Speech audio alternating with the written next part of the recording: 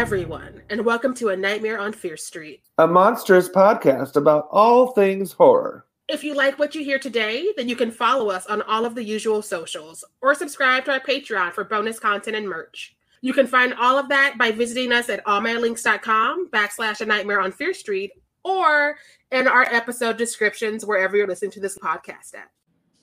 All right, everyone, we are back, and today we are covering the iconic, the classic, everyone loves her, and we're covering Death Becomes Her with our new guest, Jessie. Welcome, Jessie, to the pod. Thank you. I'm so excited to be here. I haven't seen this movie in a long time, so I feel like I should have watched it between forever ago and now. So same. I hadn't seen it since I was a kid, and when we put it on the list, I'm like, I bet you Jessie would like it, and so I was like, you were right. Like I've not seen it since I was a child. So there's so much I don't remember. So it was like seeing it for the first time. I made up so much and I inserted so much. I thought they had more time together. I'll get into that later in my notes, but they don't. And I was like, did I make up a movie? I also mix it up with She-Devil a lot. Oh. It's like so similar, and it has Meryl Streep. And they came out like around the same time. I've never looked into that, but like very similar premises, at least for the beginning. This was her comedy era, and I loved that for her. Oh man. But this is still our first month, correct? Of Hit Me Baby One More Time, where we're looking at the 90s. This ends our first month of Baby One More Time, so. Ooh, that's 4 or 5 movies, but to count. So we're in the middle of it. Smack dab, right in the middle. But before we get into Death Becomes Her, we're going to get to know Jessie a little bit because this is their first time on the pod.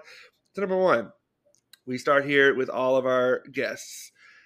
Jessie, what's your favorite scary movie?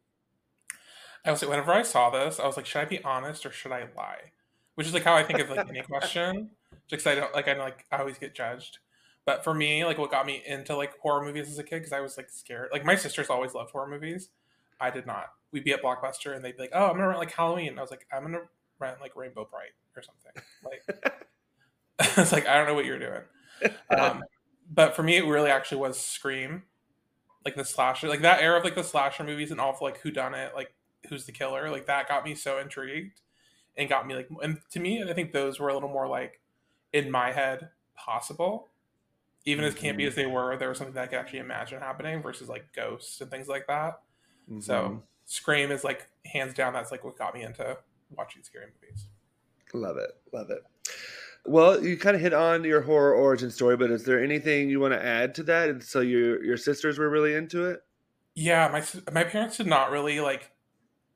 They probably should monitor more of what we were watching. Like we were watching like Friends and stuff as kids, so that's probably also why I like Scream. But like again, when we go to Blockbuster, my sister who was like 8 and I was like 6, I'm like, oh, like let's get this like Rugrats video, and she's like, I really want to get Nightmare on Elm Street. And like that's like both my sisters were like that, so I like have to leave the room so my sisters can watch a scary movie. My older and my younger sister, like all the time, me and my brother are like, we're gonna go play outside while you watch that. But eventually, again, I got really into those movies, and then again, since anything that had like a franchise with it, so then like I went back and watched all the Halloween movies, all the Nightmare on Elm Street movies. Like, as you do. That's always been a big thing for me. I think that has like a lot of history. Right. Yeah. I was more like your sisters to my brothers. So.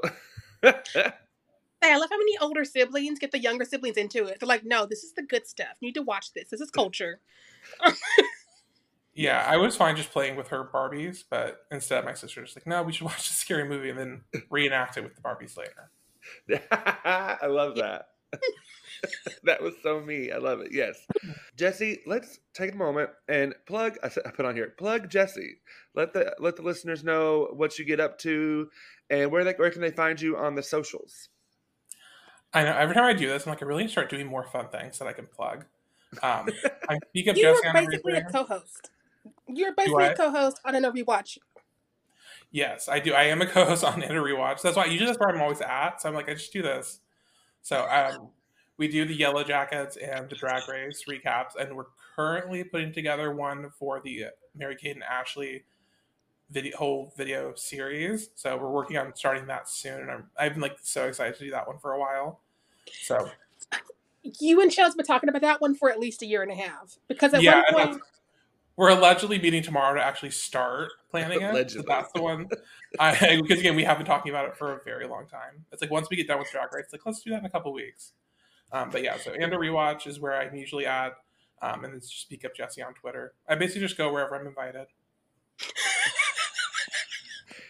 In the VIP. Yeah. If people want me to be on, just let me know. I probably will come. That should be on a business card. Just in general, just invite me to things. I'll Google whatever it's going to be. It reminds me of Death Becomes Her because she was like, I was worried you wouldn't come. And then they were like, oh, Madeline will come to open up an envelope. Like, Yes. Well, that's a great segue. So let's get into Death Becomes Her. Jesse, what's one of your first thoughts? I think I put in my notes that like opening scene where like no one's like living for her except for him. I was like, that's just so like gay stan culture. Like at first, my first thought was like, oh, he's gay because he's like living for her, the audience, and like nobody else does. He's like, I get it, I'm here for it. Yes, agreed. I said I live for this whole opening scene. Goldie Hawn is so mad at the world because her boyfriend is like all about it. I love the song. I love Meryl dancing around the stage. It just gives life. I just also love about that moment is that this was the part of the 90s where you could call Meryl Streep up and be like, you're going to film some like bad TV scenes and do some like weird dances, a full musical number. And that's cool, right? And she's like, yeah. What else do I have to do? This was my Meryl Streep. So like that's like when I was I started like learn more about like movies and stuff. And like, oh, that's Meryl Streep. And I was like, from like Death Becomes Her and like She Devil. Like, yeah, she's really good. Like that's like what I knew her from. So it was like my head putting together like everything else she had done and how she was like considered. Like that's what I knew her from. I think it's a valid way of separating the generations. It's like you knew her before Death Becomes Her, you knew her because of Death Becomes Her, or you knew her after. Okay. Yeah, I love a movie that centers an aging starlet. I just think they're so fun because those are such fun characters. Because she's also pretty delusional. Delusion is so fun to watch on screen. I mean, it just is. To that point, I love that both of them get to do cool stuff because they were in their 40s at this point, and we know Hollywood's like, when you're 25, you're done. And so the fact that they were in their 40s, Goldie was actually 3 years older than Meryl, I found out, because I got curious, because I'm like, how old are these people if they were that adult when I was a child? And I was like, oh. Yeah, totally agree. I also just love that this is a revenge story between two women. Like we still don't get that very often in mainstream Hollywood today. And I love the bitchiness of this movie. It's so fun. I love revenge in general. Like revenge is like a plot is just like one of my favorite things. So the fact that like we get like a few minutes of just like, oh, this is why she's mad at her, and then jumps right into like how she can't get back. I was like, okay, good, I'm in. Like just like if somebody gives me like their beef, I'm like, why don't you like them? And then they just like give me like a little rundown. I'm like, okay, got it. I don't like them either. It's like invite me to your beef and invite me to your shows. Their whole friendship, once again, especially looking at that first scene, and not if you don't have the knowledge that she's friends with her and that's why they're there, because she's just like sitting there confused in like her wig, wondering why he's like so excited for her, and then you find out like, oh, it's actually her friend that she's there to see. Allegedly, a friend. Frenemy. One of the things I love about their rivalry because like if you just look at the surface of this, it's two women fighting over a man, but it's not that. He happens to be the latest thing they're fighting about. Like he's one of many things. The real reason we might never know, but it's just like I'm gonna take him back because you have him. That's all I want him for, and I'm gonna be bored with him for the rest of my life just to say I want him from you. And so, like, if anything, it's a love story between these two who hate each other, and I think that that's just fun, and we don't get that anymore. Yes. And I want that. Yeah, I made a note that I love that all the male characters in this movie are simply there to serve the women. Like even like the butler and the when she says, "Keep your ass around for later" or whatever. the source shop's like, yes, this is a gay man's dream. It was perfect. Like this was cinema. Get Nicole Kidman, get the suit. This was cinema. Can we talk a little bit about Mr. Bruce Willis because he is almost unrecognizable in this movie. I think the first time I watched this, I did not clock that was him. Like, I'm not Same. kidding. Like when I saw his name come up, I was like, "What? Who's he play?" I was like, "Oh." And then I had to like, it's like in my head, I was like, "Was he there the whole time?" It just doesn't seem very Bruce Willis.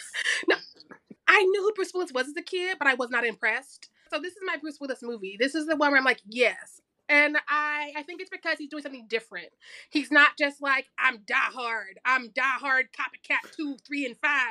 I see dead people. Because he's always Mr. Bruce Willis, gonna blow him up. And I'm just like, I don't care, dude. And so here he had to like do something different. And he's still not a great actor. And I know that that is shady as fuck to say. But like, at least he's doing something different and something that I'm not mad at. And so I'm like, maybe we could have gotten along in a different life. It says a lot about me that this is like the most attractive I've ever found him. I don't know what it is about his character, but I was like, oh, he's so cute. He's so nervous. Like, but I get it's like that cliche where it's like a joke where it's like, oh, you put like glasses and a mustache on somebody and they're like in disguise. But I fully didn't realize it was him. And that was really the only physical difference. Well, I laugh at that all the time, but it's like that fucking worked in this. I did not. I swear to you, did not know Bruce Willis was in this movie, and I have seen this movie at least one other time, if not multiple times. Like, did not know that was Bruce Willis. And like I've seen the posters and stuff like millions of times. My eyes just automatically go to Meryl and Goldie Hawn. So like I've literally just never looked at who the guy was. Never paid attention whenever it would pop up on my screen on Twitter or anything. He could have been anybody. It wouldn't have mattered. Which is another reason why, like, this is just definitely Marilyn Goldie's movie. And I need to know how we went from a society that makes a movie with these two that's this fun to the society we live in today. How did we fail? Because we apparently had the recipe, and now we're out here not doing this. Yeah. Let's just blame Gen X and move on.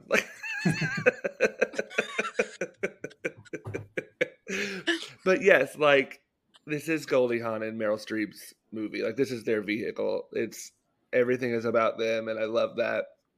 I love the body humor in this is really funny. Like, which after she takes the potion and her boobs like bonk, bonk.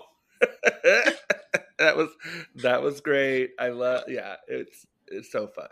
I just also love that it's very of the time, because that's about the time, at least for me as a kid, I started noticing that a lot of women were getting work done. And I didn't know why. Because, like, as a kid, you're like, sexism's real. But also, I don't see how this connects. And it's because people are like, you don't look hot anymore. Get that fixed. Get that fixed. And they're making 25-year-olds play 50-year-olds' mothers. And so, of course, people are like, let me get a little nip tuck so I can keep getting roles. And so I just think it's funny that you have these two stars who were still, like, at the top of their careers, still working just fine, which is a rarity for that age, to be like, what if we were insecure? And what if... like we weren't bombshells? What would that look like? That's my kind of sci-fi. Right. Yeah. No. So this movie came out in 1992. So it's like early 90s. We're about to get into, like, I guess the supermodel craze had already started with like the Tyra Banks and the girls were not eating. Yes. Right. And so yeah, this was definitely of its time, but it's also timeless because, like, look at what we're still dealing with today. Like, at one point I wrote down, it's like, if this was like a modern telling of it, they would just be like giving them Ozempic. Listen, because I do the news coverage, Adrienne, I've read so many articles because I go down rabbit holes when it's interesting. That's why I can't get anything done. Where, like, somebody's boyfriend or husband was like, you need to get this work done. And so she'd get it done and then he'd leave her anyways. And she'd be like, I didn't even want these anymore. And so, like, I'm just like, that's what was going on in the 90s. And so that's why this makes so much sense, especially today when I'm an adult. I'm like, oh, context is everything. I also think it's really fun because there's so many nods to, like, thrillers and stuff back in the olden days, like the Hitchcocks and the Whatever Happened to Baby Janes and all that. And so it really does kind of feel like a throwback to... We need a new term for Psycho Old Biddy. We need a new term for that, but it feels like that because they would get women over 40 and they'd be like, they're hysterical. And they'd have those car scenes like Meryl has with the music cues and everything. And I was like, I've seen this movie so many more times aside from this actual movie. And it just sent me. Yes. I actually made a note that I said this would be a perfect double feature with Whatever Happened to Baby Jane. Like, would be an epic night of cinema. it was giving Betty Davis. It was. And I was really proud of both of them. Like, they need me to be proud of them. But I was just like, this is your birthright. Claim it. I think I forgot how many things happen in this movie. Like, every time, like, I was like, oh, yeah, I forgot. Like, I knew, like, the main stuff once it gets to, like, the fight. But then everything in between, like, when she goes to, like, get the potion, all that stuff, I was like, oh, yeah. Oh, yeah, she's almost naked. The whole one character is almost naked the entire time she's on screen. I love that for her. Double-sided tape was her friend, okay? Shall we say? Listen, And I'm kind of surprised that no one on Drag Race has made that a runway look, okay? I'm just saying. I mean, not in America. We lost track of some of the other countries. So maybe. True. Yeah, I can't, there's too much. I can't get into all the Drag Races. I have to focus.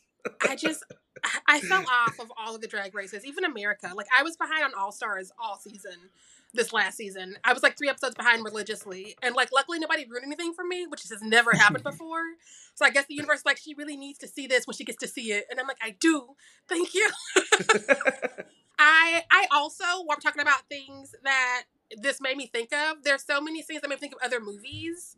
Like, I wonder if they intentionally did this moment where Madeline is getting up as Ernest is on the phone and he's got his back to her, because it reminds me of the original Halloween where Michael Myers is doing that to Laurie Strode. Yeah. Yes. Oh, that's yeah. Yes, I think that's like a classic horror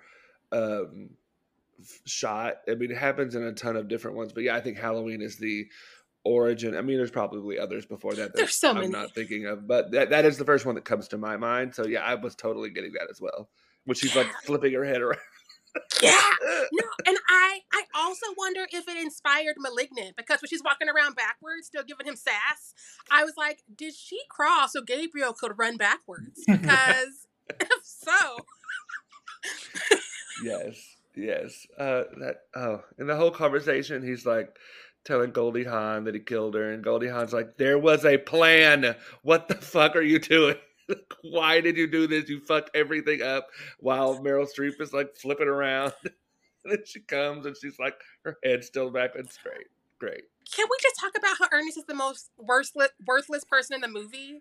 Which is another reason neither of them really want him. They just want to get ahead of the other one in anything and everything. Because both of them are constantly annoyed with him. Both of them are constantly over him. They're just like, why would you do that? What are you doing? And he's just like, I'm being worthless. Like so many supervisors I've had.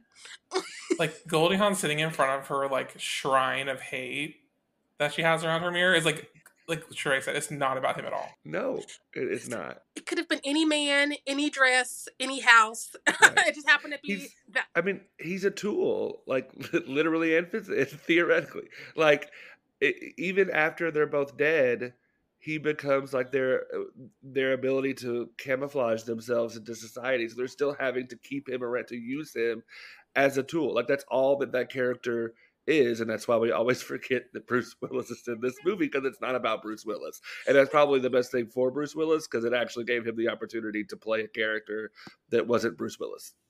Finally, it just took Robert Zemeckis. But one of my favorite things that gives insight to their relationship is when they actually have their like heart to heart of, well, you started it. No, you started it. And then it was like, oh yeah, you can go, Ernest. Can you fix this up one more time? And I was like, this is really, y'all just wanted to be friends this whole time, but you're too bitter now. You're just stuck in your ways. And this is all you know, this competition, this war for nothing. Because like their reasons were very juvenile. It's like, you didn't invite me to your slumber party because I was poor. And it's like, you stole that boy from me. And I was like, you bitches are in your 40s. Actually, maybe 50s. I think we can let the boy in the slumber party go. We could do other hobbies together. Like, I like brunch. Mimosas are fun. It's almost like when you like meet someone's like siblings and stuff, and you're like, oh, like this explains so much about you now. Exactly. Which is why I was happy they went all the way back to childhood, because these kind of relationships are always weird, and we see them so often where people are like, this is my best friend, and they hate each other. And I'm just like, who is this lie for? Why is this lie? I saw what you did to them last Friday. Like, now you're going to move in together? Okay. Right. Oh, and going back to your comment earlier, Sheree, about body image and like where this happens in the 90s, I clocked the moment when Goldie Hawn's character, what is her name? Helen, is right after Meryl took Bruce Willis, and she's gained all this weight because she's depressed. And then the woman is like, "You're clearly not doing any better because you haven't lost 1 pound." And I was like, equating her mental health to her weight is peak America. Peak America. Listen, the medical field believes all my problems are because I'm fat. And I'm just like, some of them were around before I got fat. So, like... I even wrote down, I was like, I feel like she's being arrested and committed for being fat. Yes. That's what it feels like. Which, I mean, again, it was the early 90s, so maybe. They were like, she put on weight. Clearly she's not well. Drag her out. Because she's sitting there watching her revenge TV with her 90 cats, living what looks like a fun life. I'm not mad at her. Oh, it was very humbling to watch that scene while I'm like laying on my couch watching the movie. It's like, oh. Like if I was in the theater, I feel like I feel differently right now. I was in bed eating Doritos because that's where I'm at. This part of the pandemic, I eat in bed now. So I was just like, oh no, this feels familiar. Oh, it reminds me of like the Drag Race 15 finale where Mistress made that joke because she's like, put that down. And I was one of the many people who was eating in that moment. I was like, wow. Shady. Mistress saw you. I was eating too. But Helen was just in her Catwoman origin story, okay? And they interrupted that. Like, her stunts sent me because she was Buffy and the Vampire Slaying over that gate. And they'd be like, we didn't hear you at the gate. How'd you get in? She's like, don't worry about it. I've come to cry and seduce you. Like, she was so dramatic. I love that her end game was to imitate the stuff that her enemy has been doing. To be like, let me win your life back from you and then kill you. And I'm just like, there's so many layers to this. And it's so fun. And I unexpectedly held up very well for the most part. I agree. And, well, because it's very of its time. So, like, it doesn't have, like, time capsule films to me don't have to, like, age well because there's such a time capsule, right? Like, I get Scream is very 1996. Like, the fact that they have landlines does not, like, pull me out, but if it's, like, trying to be timeless. But what I love about this movie is that it's pretty predictable in a lot of ways, but also I was along for the ride so much that I didn't care, and I still was surprised. Like, I totally did not, because it's been forever since I've seen it. When it was revealed that Goldie Hawn or Helen had also taken the potion, I was like, oh, like I was also surprised because I just was like completely invested, like I wasn't trying to overthink it. I was just with them on the ride. This is one of those movies, as a kid, I figured things out because I'm a ruiner, but I still had fun. And it's one of the movies I think about when I say, if you're going to be predictable, at least make it fun. Because I'm having so much fun, I'm not being like points away from you because you made this a predictable movie. I'm like, this was a fun time. Did I see where it was going? Yes. Did I have fun getting there? Yeah. And that's what really matters, because a lot of stories have been told to death. So you have to make them unique and you have to make them fun and interesting. And like, aside from this being a very, very white hetero cast and very, very white hetero characters, I don't have a lot of things to knock it for. I think that if it were to be set to stage or like remade or rebooted or what have you, we need to change that, because like, that's just boring. That's very Desperate Housewives. It's very in the past. Nobody wants that anymore. Like the way we used to do things before COVID, we aren't doing that anymore. So like, if we do that, I can see this being a little bit more fun and more interesting. Definitely. I do think, and I'm curious, Jesse, your thoughts. I was getting some like queer coding, especially with like the surgeon, clearly Ernest is a surgeon, but the other doctor she goes to who has like the eye thing, and then the butler. I was getting some like not straight vibes with everyone connected to Lizzie Von Rumen, the woman with the potion. Yeah, even like that scene where she's like, sorry, I hope you're okay with they changed your clothes for you. Things like that where it's just like, okay, that's still okay. Like, but yeah, I remember it's like one of those things like when I was a kid, like even when I was a kid, I was like, oh, Scream, that's like a boy thing to like probably. And then I grew up and it's like, oh, every gay person I met, it's like, love Scream. It's like, oh, that was gay. Yeah. Like things like that where I find out later, I'm like, I didn't even realize that was a gay thing. Kevin Williamson converted us. Very I also wonder if Mad and Hale are secretly in love with each other. Like, again, I was like, this is a revenge story, but it's also about two women who are deeply in love with each other because they're obsessed with each other. And so I wonder how that I don't know if that was intentional or if it just sort of happened because they have good chemistry. I would love to know. Like, if we can ask somebody some questions, I want to know if Endgame is they were going to be together forever and always, one way or the other. That's what it felt I like. mean, that's what I read. Because it was even Yeah. comparing it to like whenever like they're broken up right now, and it's about them like getting back together, and like it's like whenever you have friends that like who break up with somebody and like you want to like yeah, he sucks, but it's like they're gonna get back together. I've been that friend who's like, good riddance, and then I'm like, oh, she's back with him now. And she's like, well, no, you don't like him, and that's what it felt like. I was like, they're just gonna get back together because this is a toxic cycle. Listen, it's giving Dawson, Joey, and Pacey, and how we all knew Dawson was not it, but Joey didn't figure it out, and so we're like, Pacey's right there, Pacey's right there, and he's like, I'm right here, and she's like, so I'm like, Sheree knows this. I've been watching Dawson's Creek for the first time, and I'm literally about to finish season 5, so I'm about to watch the final season, and yeah, it's Oh, girl, I know. I'm so ready. I'm so ready for my eyes out. I don't know. I'm interested to see. I know some things that happen. I don't know everything. I just know I hate Dawson. He's just such an awful character. Hate him from the beginning. And that actor ended up being an awful person too, because he was out here doing his like Republican videos on TikTok. I'm like, this is why your generation don't need TikTok. Like, you could have literally just sat there, collected your Varsity Blues checks and your Dawson's Creek memories, and been like, nobody needs to know I'm a villain. But you're like, no, they need to know today, right now. So many people, the mystery behind any celebrity is just gone when they have social media. Yeah, that's one reason why I'm glad I don't follow. Or I'm on socials, but I don't socials the socials. I'm telling all my friends, if you get famous, I'm taking your phone, because I don't need to know what deep dark secrets you've been hiding from me all these years that makes you an evil person. I don't want to know, and I don't think the internet needs to know. I think you could just pay me a nice little sum to run your social media and keep it to yourself. Like, what you do in that basement, I'm not asking questions. Your apology wall you have prepped, I'm not asking questions. I just want you like write your hot takes down on a piece of paper and throw it away. Let's burn them. If you have like, I think it's gonna make people mad, but I want to say it. It's like, don't. How about just we don't? That's a good idea. Because they're dropping like flies. So many people are gone too late, Richard Dreyfuss. And so I want more of my celebrities to stop saying their intrusive thoughts out loud, because I'm just like, I thought you were cool all these years, or cooler than the others in your demographic, and you're like, no. Michael Caine. Oh my God. Michael Caine just this week was like, I don't know how many intimacy coordinators. In my day, people just had sex scenes and got it over with. And I was like, you've probably grabbed so many women, is what you're telling me right now. You've probably got so many things that you're telling me right now. And you could have just not, because again, he's another older man who's like a week from the grave. If they could just say less, I could like let them go and be like, I have fond memories. But now that's what I'm going to think up first. And that's what's going to come up in Google when they go any second. So yeah. Just stop asking them these questions. It's like, who cares? Like, hey, do you think it's better that they change things that you used to do all the time? Like, I was like, no comment.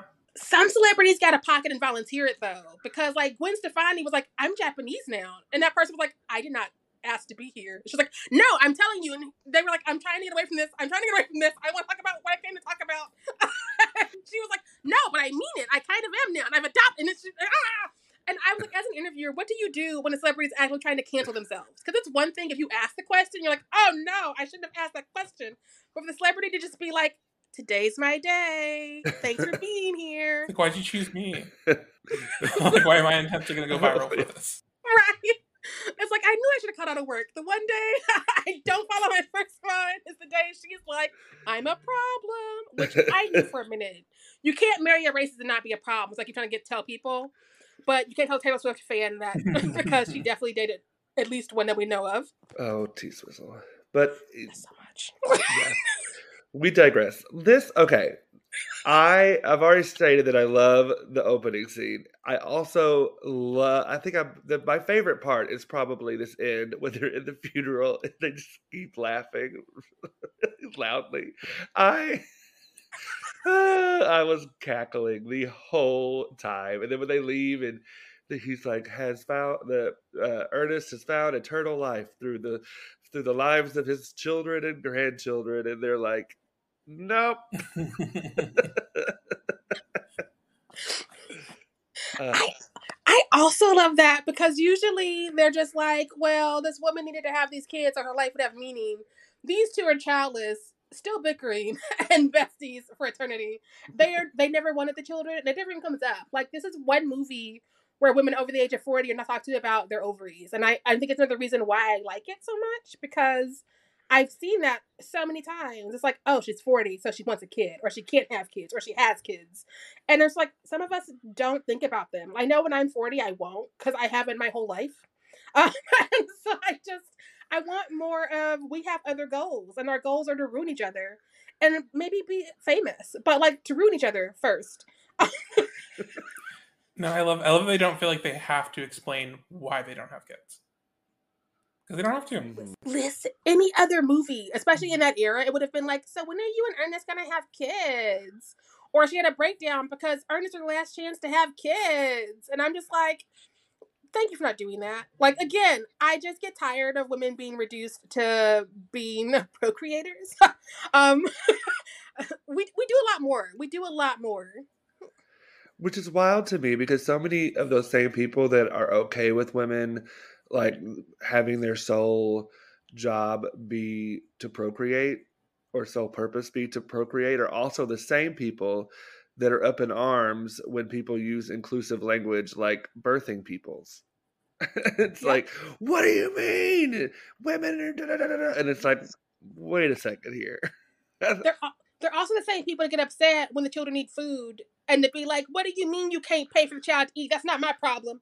Or what do you mean you want to get on food stamps and welfare? That's not my problem. I didn't have that kid. But also, you're taking away access to birth control. So, like, what do you want to do? Do you want the babies or do you not want the babies? Because Handmaid's Tale is not where we all want to be. If that's what you want to do, then, like, there's places in Kansas and Missouri that are still doing that for you. And you can definitely go there. But, like, the rest of us are trying to find a way of surviving in this world without putting more people in it, because it's not a fun place to be. This is not Disney World. It's the opposite. And we got too many damn people in the first place. Listen, my flight got full last night, and I was so salty because, like, the other times I've flown to London, my planes were basically empty. Round trip, almost empty. The first one was definitely during Kovisha, like right before she like showed up for real, and so people were canceling left and right. That just happened to be the one perk I got out of that situation. The second time, people were just not going because it was a red eye. This time, I was like, this one's half empty, so it's fine. But apparently, the flight the night before got canceled, so they shoved everybody on that flight onto my flight. So I had to sit next to somebody for all 6 hours. She ended up being really cool. But also, I was like, but I don't get to just lay down. I have to be a person. Ugh, I hate y'all. This is not my experience. And so she had to watch me watch John Wick 3 and an episode of Barry before I passed out. I hate meeting new people. So whenever I have like somebody who sits by me, I'm like, okay, let's just not talk. And then they want to talk. I'm like, oh shit. I was not about it. I was not about it. And then like she got me because I took my earbuds out because they were offering, I think, maybe the snacks. I don't know. This has been a long weekend, y'all. And so I took my earbuds out. While they were out, I heard her telling the story about this woman sitting in further up than us, because we were definitely in main cabin. We were not first class. We were not Delta Comfort, any of those fancy ones with the like fun labels. And she was telling this woman about a woman up there who's getting married in London and how she's a nervous flyer. She's never flown internationally before. And I was like, how'd she meet this husband she married? And it sounds fishy. But like, apparently they met in the States, and he's been visiting her. And they decided to get married in London because it's easier for whoever wants to live in the country of the other one, if they get married here as opposed to getting married in America. And I was just like, okay. But the girl did not know what to do. So she was asking this poor stranger, like, all the questions about, when are they going to ask my passport? What do I do with the ticket?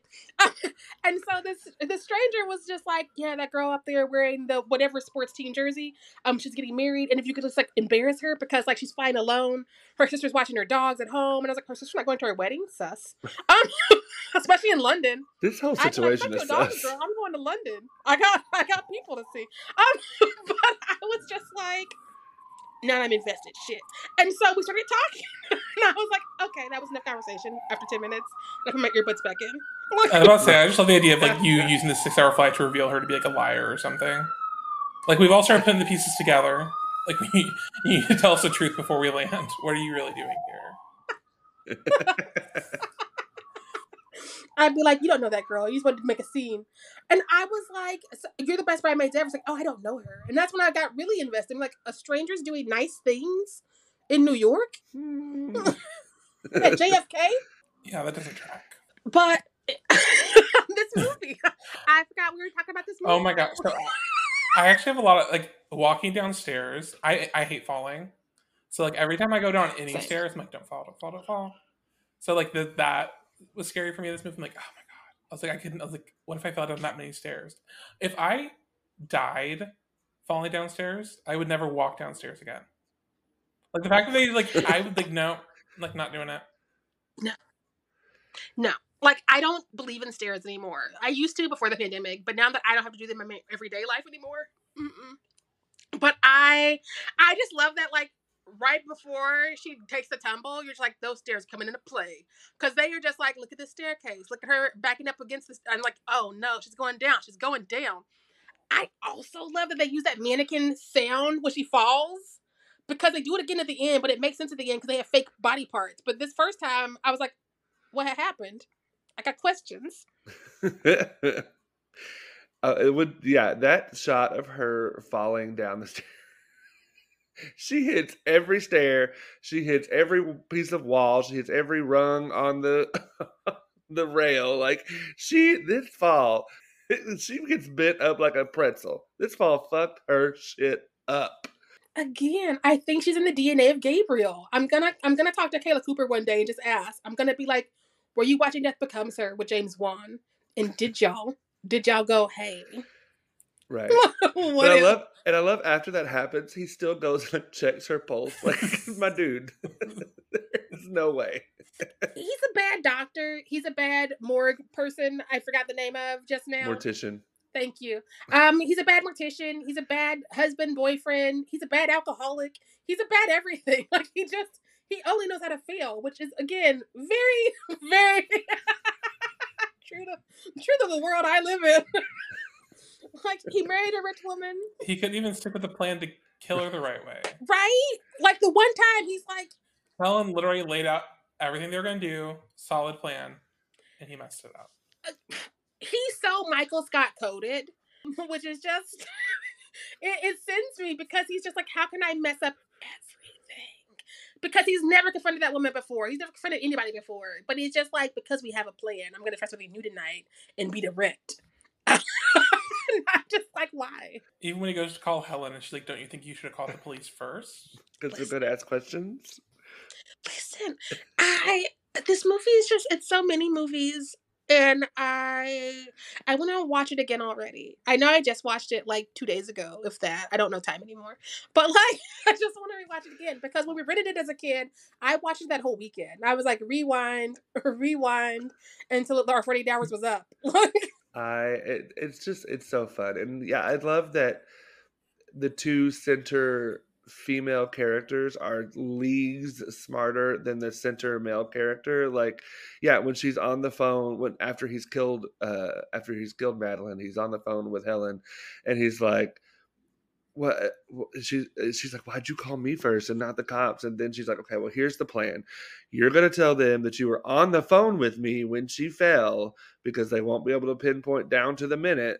Like, she's still like yards ahead of this man planning this revenge. Like, she is with it and he is like following behind. Again, so many jobs I worked, my direct supervisors who were so incompetent, they didn't know what they were doing or what I was doing. And so I had to be like, look, this is a box office. We sell tickets. Here's how these tickets are sold. Here's all of this stuff. And they're like, oh. And then they forget, like, 51st dates the next day. Like, again, I'm not made to be in the world. I'm made to work from home. So the CGI, I will allow the CGI for the body things that need to happen, like the heads turning and all of that. But the potion, for why? For who? I don't know. It didn't bother me as much. I see your point, though. Like, it didn't need to be there, but it was, I mean, kind of added some magic fun to it. I don't know. It's also, for 92, it doesn't look terrible for 92. That potion is my one thing aside from it being like super white and straight. That potion, I was just like, if you had not done that, I would have no nuts about your aesthetic right now, because it's so 90s of we can, so we're gonna, as opposed to does it look good? Do we need it?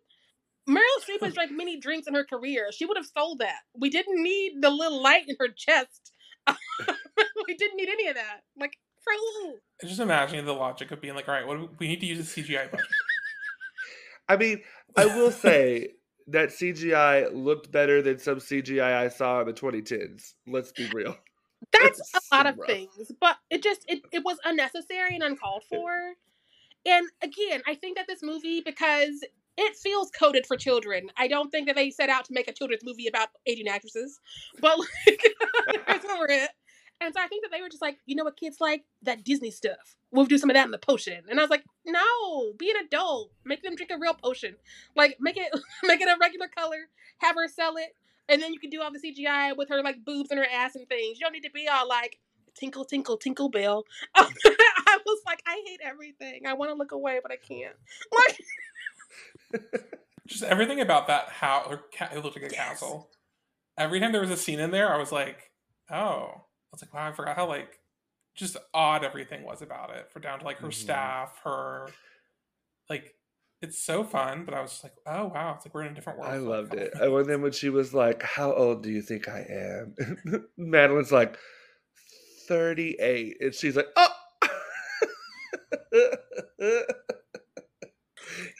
And she was like, she's like 77 or something like that. 71. 71. And when she said that, it made so much sense because the way she talked to her was definitely giving older woman energy. And I'm like, well, if she's in her 40s, how old would this woman be? She's like 71. Because like when she walks in, she's like, I've been expecting you. Like, sit down. No, sit. I said sit. And she's like, I don't know what to do. Because that's how it is when an older woman is being rude to you and you're not used to it anymore. You're like, oh. And you're like, I'm not a child. You can tell me to sit down. I don't know you, Grammy. So like, I was like, she would be 71. I love that for her. I also noticed the stand-in actors this time around, which I didn't clock as a child. But that was not Bruce Willis's jawline. And that woman trying to rock Goldie Hawn's wig was not Goldie Hawn. And I laughed a little bit in my heart and my soul and out loud. They tried their best. They tried something. They tried something. But from like the profile, I think Bruce Willis's stand-in might be hot. I need to see the full face. But he might be hot. I need to investigate to see where he's at and what he's doing. Is he an actor still? Right. I also... I know I made it up in my head, but I would actually like a little bit more of the trio before they kill each other. Or before... when they're trying to kill each other and they're trying to like keep him, because that just goes too fast. Like, I feel like it's blink and it's gone. And then we're like at the castle. And I'm just like, I would like more of this not throuple. Not throupling. I just want like a little bit more. But also it's like an hour and 40 and it's paced so well. And I don't know where to put it in, but I want it. I know. I kept forgetting that there wasn't that much time with him after she got shot. Like once they get back together, then it's like, oh, it's kind of like he's leaving. And just them like basically chasing him for the rest of the movie. Which is wild because up until that point, he's again not really he's a supporting character. And then all of a sudden it's like, let's get Ernest. And I was like, oh, he has a name.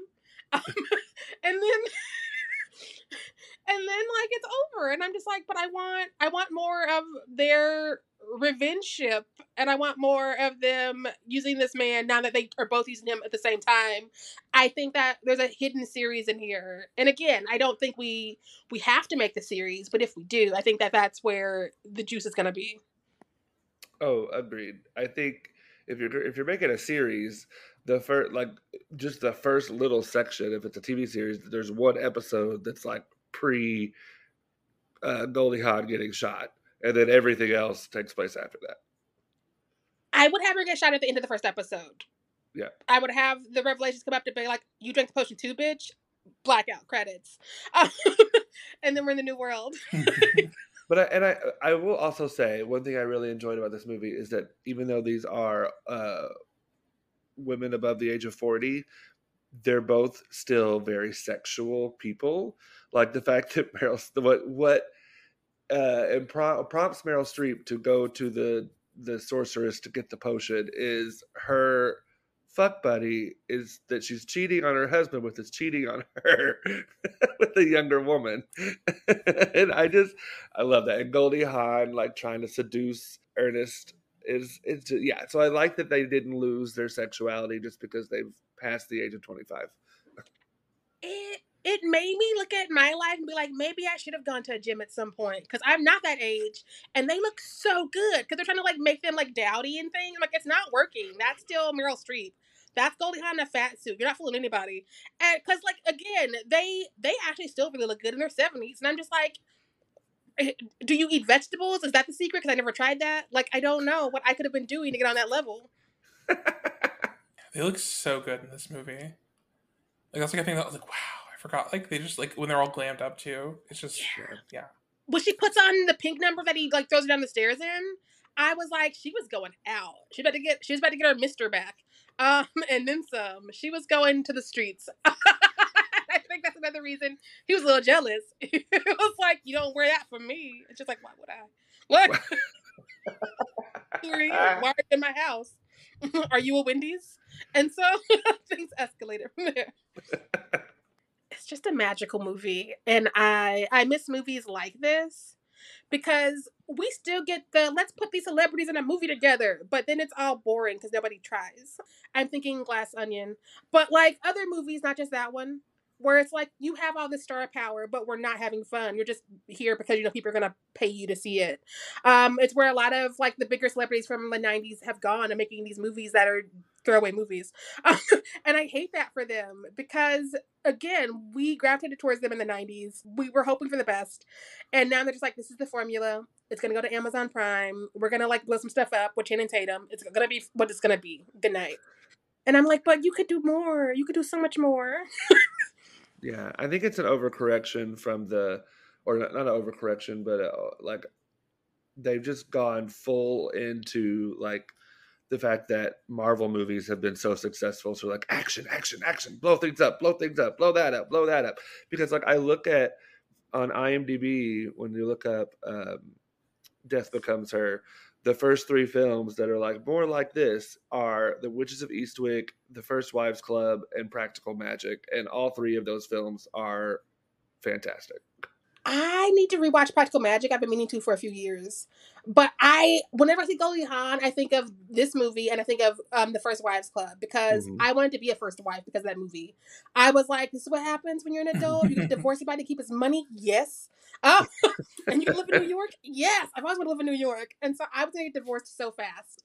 And it has not happened yet. Fingers crossed.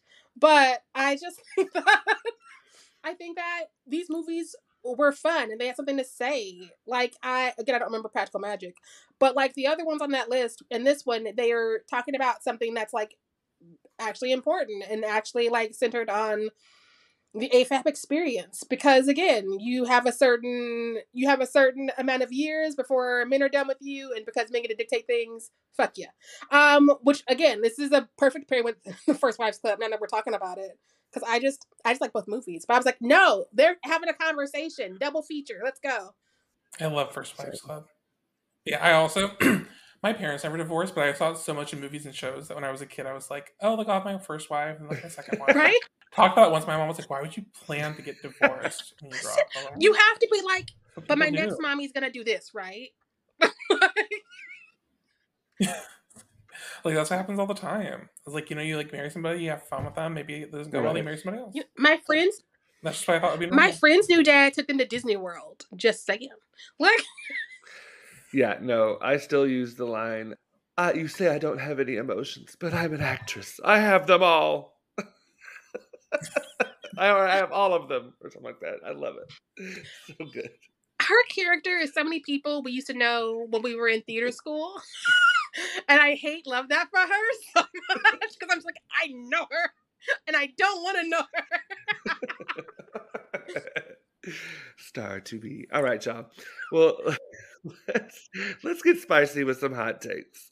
Jesse, what's your hot take? Similar to what Shrey was just saying, I just need more movies like this that have movie stars that are like in a campy setting and it's really just watching them interact with each other, act together.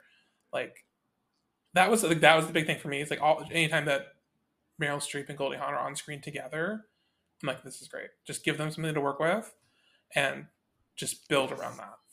Like, I want more of that, and I don't need like a big cast. I don't need like we put 20 of the biggest stars in this movie.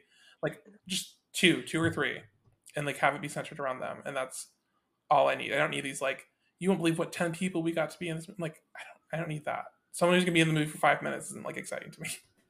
Right? We don't need Ocean's 12. We just need Goldie Hawn and Meryl Streep to call each other one more time. Like, I know they're both out there. And I would love to see Goldie do something. Because, like, I think the last thing I knew she was in was that movie with Amy Schumer that I forgot, Shipwrecked. That's the last thing I remember seeing her in. I actually saw that. Because it came out the same year Kurt Russell was in Guardians 2. And I was like, look at this. Hollywood's best couple doing movies. They're having a good year. And I think she got her star on the Hollywood Walk of Fame finally. Yeah.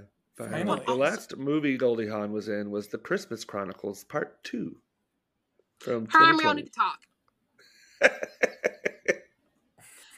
But while we're talking about Goldie, I have to, because I just love this factoid about her. Her and Kurt Russell, who's still hot as well, like both of them are still very hot people, have been together for so many decades, maybe before I was born. I've never actually done the math. And she's older than him, which I always find fascinating because usually it's the other way around. It's like, well, now that I'm 40, I have to find a 15-year-old. And just tell people to shut up when they whisper about it. But, like, she's just like, no, we're two adults. Also, he's hot and I'm Goldie Hawn. Of course we're going to move in together. Like, it makes me so happy to see them out and about. And also their son, Wyatt, is really hot. Looks like a younger version of his dad. And that also makes me happy because keep those genes alive.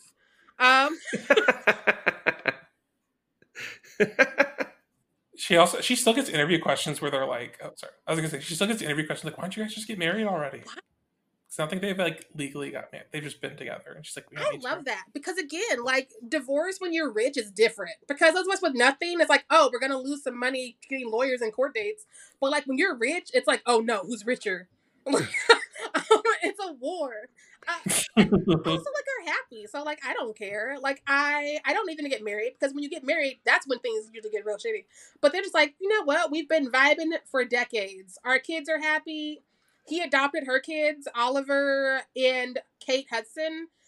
I'm not the biggest fan of Kate Hudson, but also she did a lot of rom-coms. And so when were we going to hang out? Like, we had Gossip. That's all we had together. That one movie, because I watched it because Joshua Jackson was there, and I was a thirsty little kid. Yeah. And she did a bunch of the rom-coms, Skeleton Key, too. I keep forgetting that movie existed. And people keep bringing it up this month. It's okay. I've seen it. It's okay. I liked it. Oh, fine. When I was a kid, it came on once. Somebody the other day was like, it's the new Get Out. And I was like, first off, it's not new. Secondly, stop. You Get Out. Right. I'm tired of people being like, this movie had a black person, so it's the Get Out. And I'm like, it's not. You need more than that. There's more to that test than is there a black person? Well then. It's what Jordan Peele wants. Look, because that's a dangerous game to play, and I don't like it when people do that online. It sends me up a wall. Right, and also, Skeleton Key came out like 10 years before Trentington. Get Out did. The internet is not okay. It's never okay. Touche. Sheree, what's your hot take? My hot take is this movie only works because of Meryl and Goldie. Because I'm sure if I read the script, I'd be like, ha, okay. But because they are so brilliant and magnificent and they only know how to win, even when the movie is not deserving of them. Because again, I've seen them both and stuff that I was like, but at least Meryl is here, Into the Woods. Or at least Goldie is here. And so it only works with them, which is why I think that trying to reboot it or anything would be tricky because like, without them, what are we doing? And what's that going to look like? Because this is basically watching these two play together. That's what it is. And that's why we all love it. Because company is good when both of them are like top of their game. Both of them are brilliant. Both of them are like connected to the material. All the things aligned. And I'd almost rather just see both of them in a new movie together. That's what I would love. Maybe, again, it could be similar in themes. But to me, that would be like I mean, there's always Christmas Chronicles Part 3. If you don't stop shaming my mother on my podcast in front of my face, In front of your salad. in front of my salad. No, I would love them to do something else, and I would love for it to be fun because I think that Meryl does a lot of drama. But like we forget, she can be funny. Like this movie, I think is the perfect example that she can be funny. She can be hysterical, but we don't usually get to see her do that. It's usually just like, was my pain too loud for you? Big Little Lies, which is an amazing role, and she found some humor in that character because I hated that character, but I was laughing sometimes. But I think that it would just be fun to see her get like one more role where she's just like, let's go, balls to the wall, comedy. It's all silly, it's all campy. We're having fun, making nods, and we got a little something to say. Agreed. I love that. My hot take is I think we need, and I think I said this one like multiple times, so it's not very hot, but we need more movies that center women over the age of 40.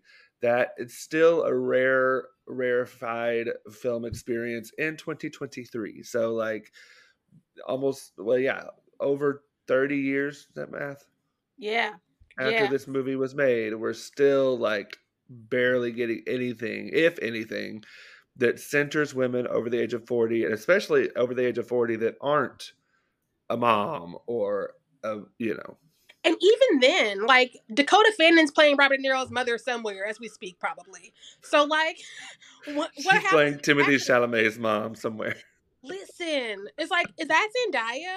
How is she Denzel's mom? Somebody explain this timeline to me. Because Hollywood has lost their damn mind. And so, again, women are usually discarded at that age. But way before that age, Leonardo DiCaprio. And so people are like, we can't see them, so we don't know what they would be doing at that age. So it's rare, which is why I think so many people love X so much, because it did have an older woman who was a slasher. And I just did a streaming guide on like women slashers over the age of 50. And I was like, there's so few that I can find. And I'm a nerd. So like, all right, well, let's give it our drinks. So out of 5 drinks, Jesse, how many drinks are you giving Death Becomes Her? I gave it a 4. Again, for me, it was like seeing it for the first time again, which was really fun. Again, there were some parts I wanted more of, like I said before, I wanted to see more of like the 3 of them together. I just wanted a little more of that, but otherwise, it was so fun. I'm probably gonna watch it again at some point this year. I agree. Like, it feels like we're missing a second act because they don't get more time together. It feels like we touched the second act and then we left it. It's like once we get close to the end, it's just like it feels like it's just like a race to the end of the movie, and I just want like a little more time in between them becoming friends again. And then the chase to try and kill Ernest. Or try and stop him from dying. Right? Because you know they're going to bug each other to death, as they always have. And so them and their, like, non-throuple are going to have those, like, rough patches that are going to be hysterical for us over small things. And it's going to be a little backbiting here and there and snide comments here and there. And I think that is juicy and I want it. Like, even if we just had more of the content of, like, in between where he was, like, putting them back together, all that stuff. Like, just more of that. I feel like we've skipped over some things that I would have liked to see. Same. Sheree, how many drinks are you giving it? I'm giving it 3.5 drinks because, again, like it's predictable, but it's fun how it gets there. You have Goldie and you have Meryl doing all of the damn things. Even Bruce Willis isn't awful, which is hard to do. And so, like, it's just it's very, very close to a perfect 4 for me, which I'm not a comedy girl, so that's hard to get. And I think that literally had anybody here been like POC or queer, I could have probably found that extra half star. But like, I just sometimes I'm just like, where am I at? Like, where my friends at? And so I think that's why I can't give it a good 4 and go to sleep. Like, that's fair. I'm giving it 4 double vodka sodas and then a shot of vodka on the side. So 4.5 drinks. I'm the highest in this one. I loved it. I would watch it again. I would recommend it. Yeah. Yeah, like it's so close to perfect. Like literally, give us the rest of the second act. Yeah, because I agree with all of y'all's criticisms, and I think if that had been there, it might have been a 5 for me, but it's a 4.5, so it's really, really close to a movie that I love, but it's just not quite there yet. But All right, y'all. Well, that is our thoughts on Death Becomes Her. I almost forgot what movie we were talking about. Thank you so much, Jesse, for joining us. We loved having you. We'll have to Thank have you you. back. Yes, please. Again, I go where I'm invited. Next week, we're covering The Blair Witch Project from 1999. Yes, 1999. And we'll be joined with Mike Unofficial. So we're excited to be doing that. Yes, Mike won our, I believe, the Instagram competition. One of the three. Listen, I believe Mike was Instagram. Yes, because Josh was Twitter and Nina was Patreon. I know things. Like Mike shared a favorite episode and it got us in our feels. Plus we just like Mike. Mike's fun. And so yeah, we're gonna keep hitting us baby one more time next week, month, both. Both are true this time. We're going to continue hitting babies. So You say that, but then when the merch gets made, we're gonna look like we're assholes. Where's the lie, Sheree? Where's the lie? All right, y'all.